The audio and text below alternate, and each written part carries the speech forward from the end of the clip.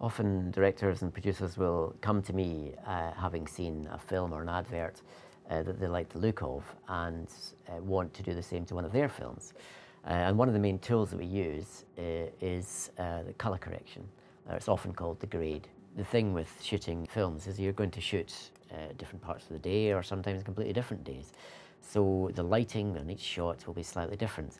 So the first thing we'd have to do when we're colour correcting is to even all that out.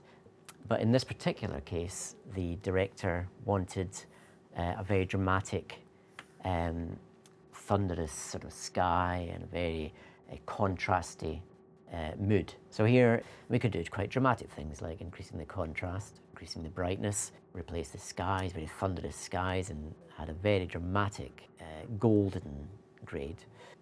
One of the things we're often asked to do is to paint out objects or things that appear on the screen, maybe like a boom mic or in this case a helicopter. But it's really not that difficult. We have a technique where we can paint bits of the sky using this paintbrush here over our offending helicopter.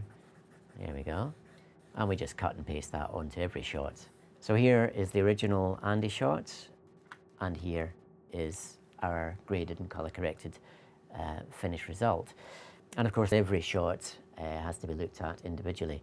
So in this shot here we've added some little flares just to heighten that dramatic look. There is a legend. The grade or colour correction can really be two things. It can be evening out shots so that the shots that were shot at all different times of day all look the same. And of course it can be creating heavy looks and effects, the sort of things that you might get in a car advert. And return stronger. His time is now.